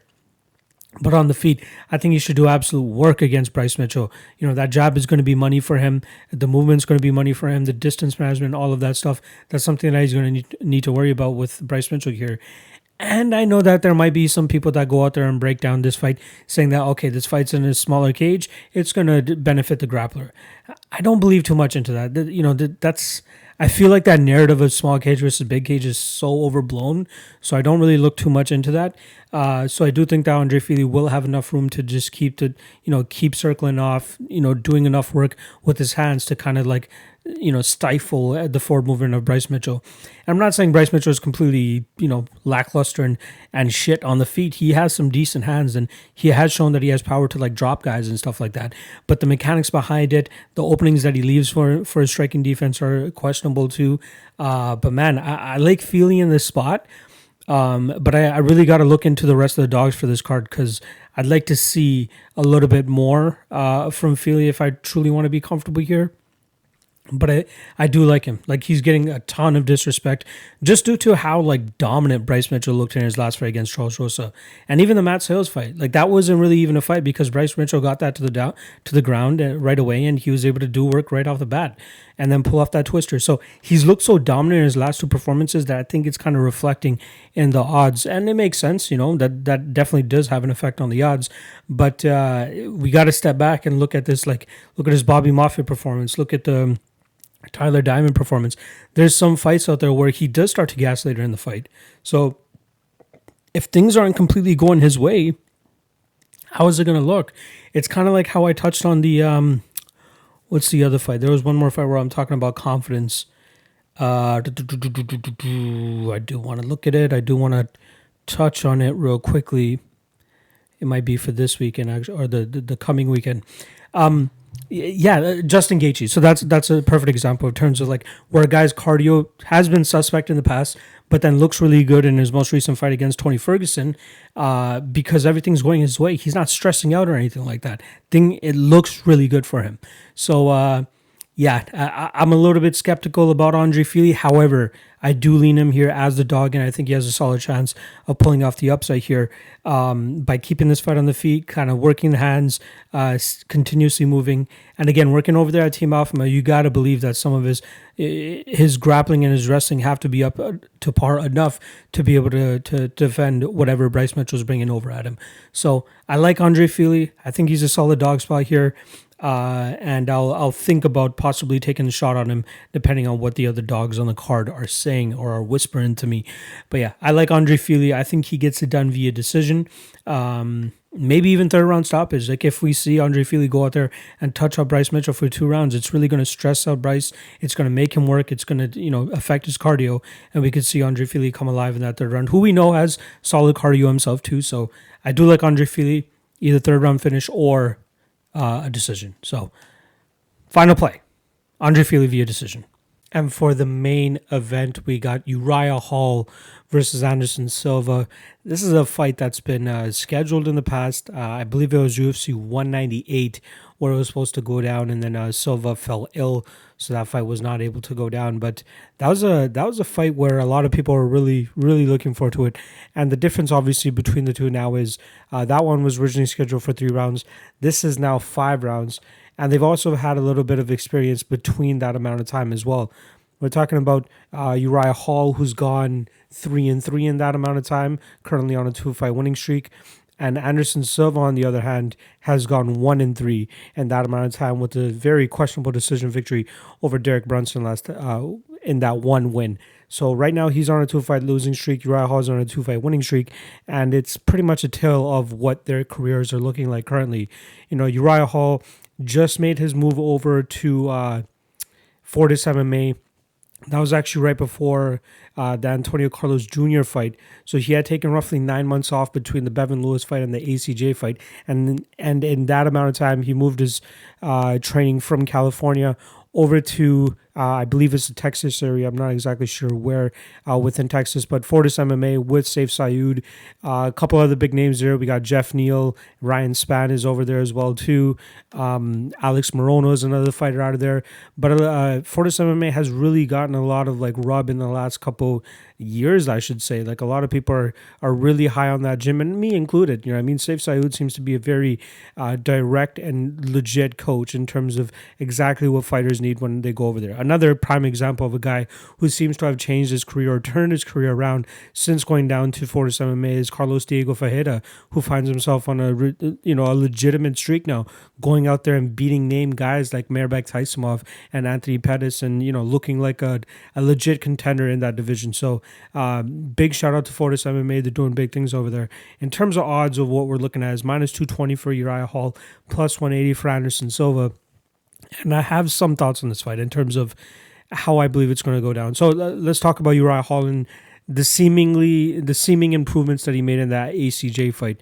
It was a split decision victory for him. It was very close. Like it was damage of Uriah Hall on the feet compared to the control time that ACJ was getting for most of that fight. I believe it was like 10 minutes of total control time that Antonio Carlos Jr. had, and then we had Uriah Hall land a significant amount of significant strikes.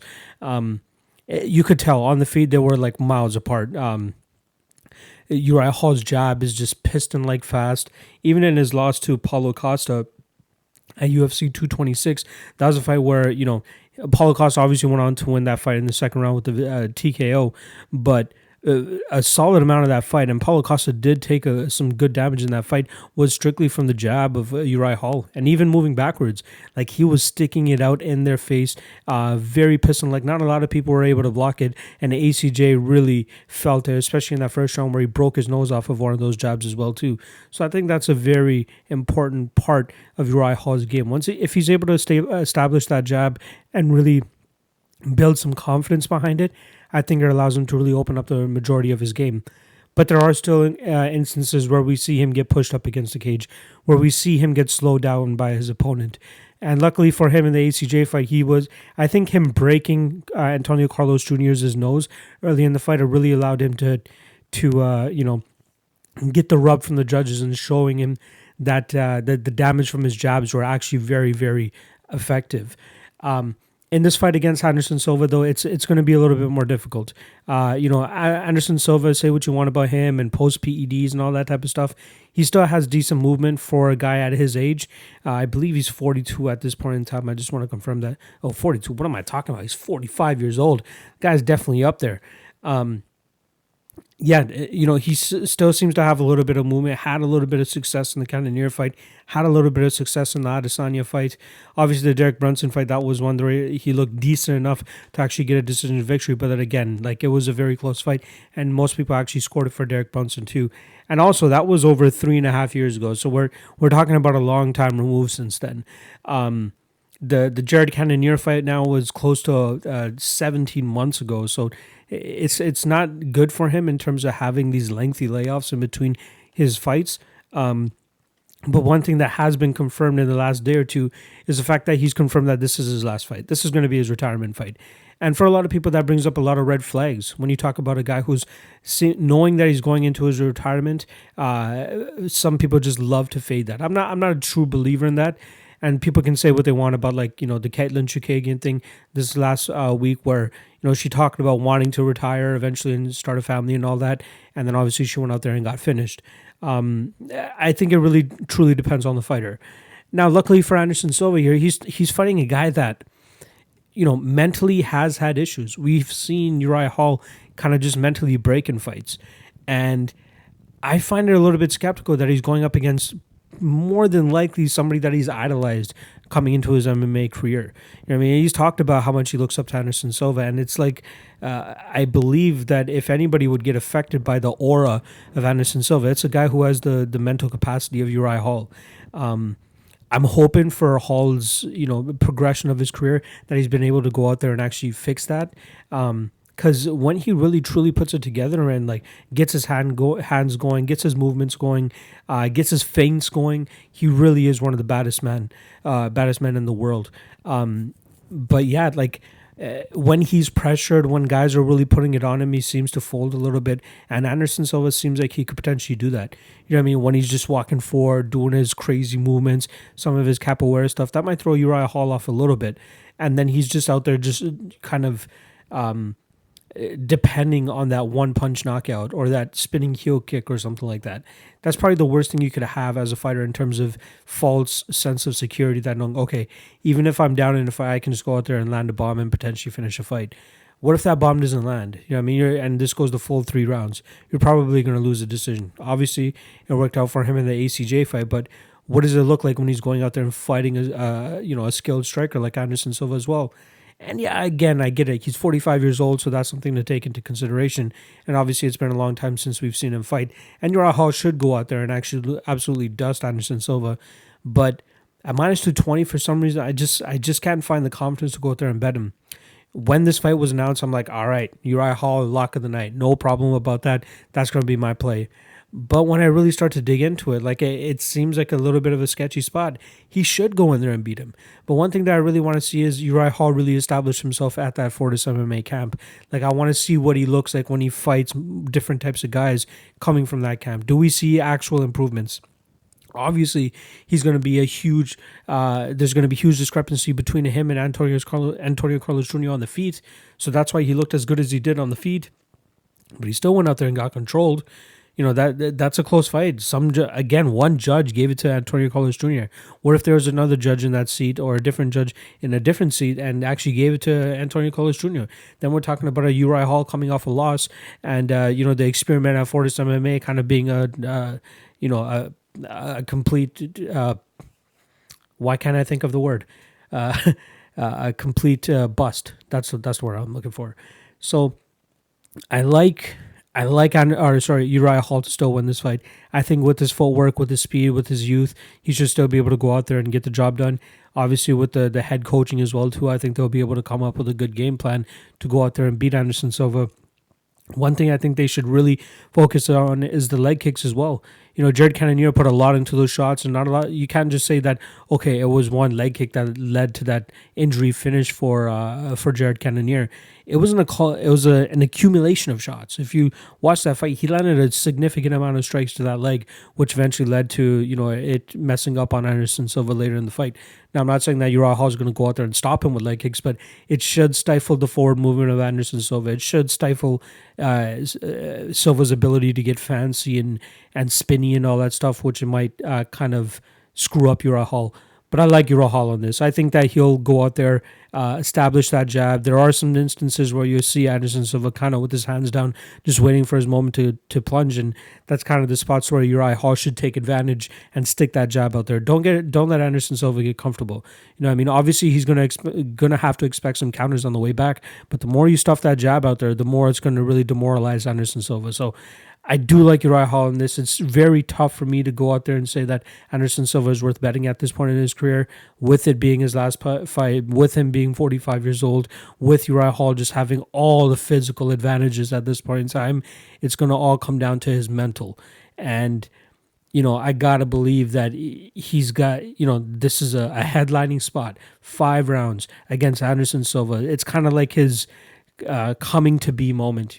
Go out there, beat the guy that you idolize for however long, and really step into your own, step into that mold that a lot of people expected you to step into when you came off The Ultimate Fighter. Even though he lost to Kelvin Gastelum, people still had high hopes for him, and he still went out there and stumbled several times. But now this is the time. Take that main event spot and really put on a statement. So I'm going to take Uriah Hall to potentially win this. I could see it being a little bit of a slower pace fight where these guys are kind of just respecting each other too much. So I'll actually take Uriah Hall to win this fight by decision. Kind of just picking apart Anderson Silva from the outside, never really landing a flush enough power shot to put on Anderson. And a lot of people are also questioning the durability of Anderson Silva. Yeah, it was the leg that gave out one of the times, but the last time he actually got legit knocked out was the only time against Chris Weidman when the world turned on its head. He has never been finished via punches then. So I still believe Anderson Silva's durability, his chin, and I think it's just going to be Uriah Hall going out there, landing the jab consistent and often, and then just racking up the points and getting a decision victory. So if there's any prop that you're looking at, I think Uriah Hall by decision is probably the way to go. But I do like Uriah to win this fight. Again, youth, athleticism, speed, explosiveness, everything is on his side. It's just got to be his mental. If he gets his mental straight, this is a cakewalk for him. But for some reason, I don't know if I'll be able to pull the trigger on him myself. We'll see when the fight gets a little bit closer and see where the odds get themselves as well. But I do like Uriah Hall to win this fight via decision. And those are the breakdowns. I hope you guys enjoyed the episode. Every single breakdown for every single fight. Appreciate you guys checking it out. If you guys haven't already, make sure you guys subscribe, hit like as well too, and even drop your picks in the comment section below. And I'd be more than happy to go back and forth with you guys a little bit if you guys want to chat. Once again, I just got to plug the Patreon. Head up the Patreon. The link is in the description below. $5 a month. You guys get a ton of content, early access to all the breakdowns, as well as a bunch of other things. And there is one more thing. Oh yeah, sorry. on Friday. Once again, since it is a newer thing, I'm going to continue to remind you guys every Friday I'll be doing my MMA Lawcast live stream where from 5:30 to 6:30, where I just take pretty much any and all questions and comments and concerns in the chat, and I try to address them on the live stream. I know a lot of people are loving it. We peaked at, I believe, 97 live viewers last time around, which is mind-blowing to me that 97 people are willing to sit there and watch me live talk about shit. But even the post video after it archived and uploaded to YouTube, it got over 1,300 views, so I was pretty surprised about that. I'm looking forward to seeing that number continuously grow. I appreciate you guys always checking it out. I'll appreciate you guys even more if I see you in the live stream, and I'm looking forward to doing it every single week. So once again, appreciate you guys watching the video. Subscribe, like, do all that shit. Comment section below. Let me know what your picks are. And I will see you Friday for the MMA Lawcast Live, where we do just final thoughts for UFC Vegas 12. So, yeah, appreciate you guys watching, and I'll see you guys Friday.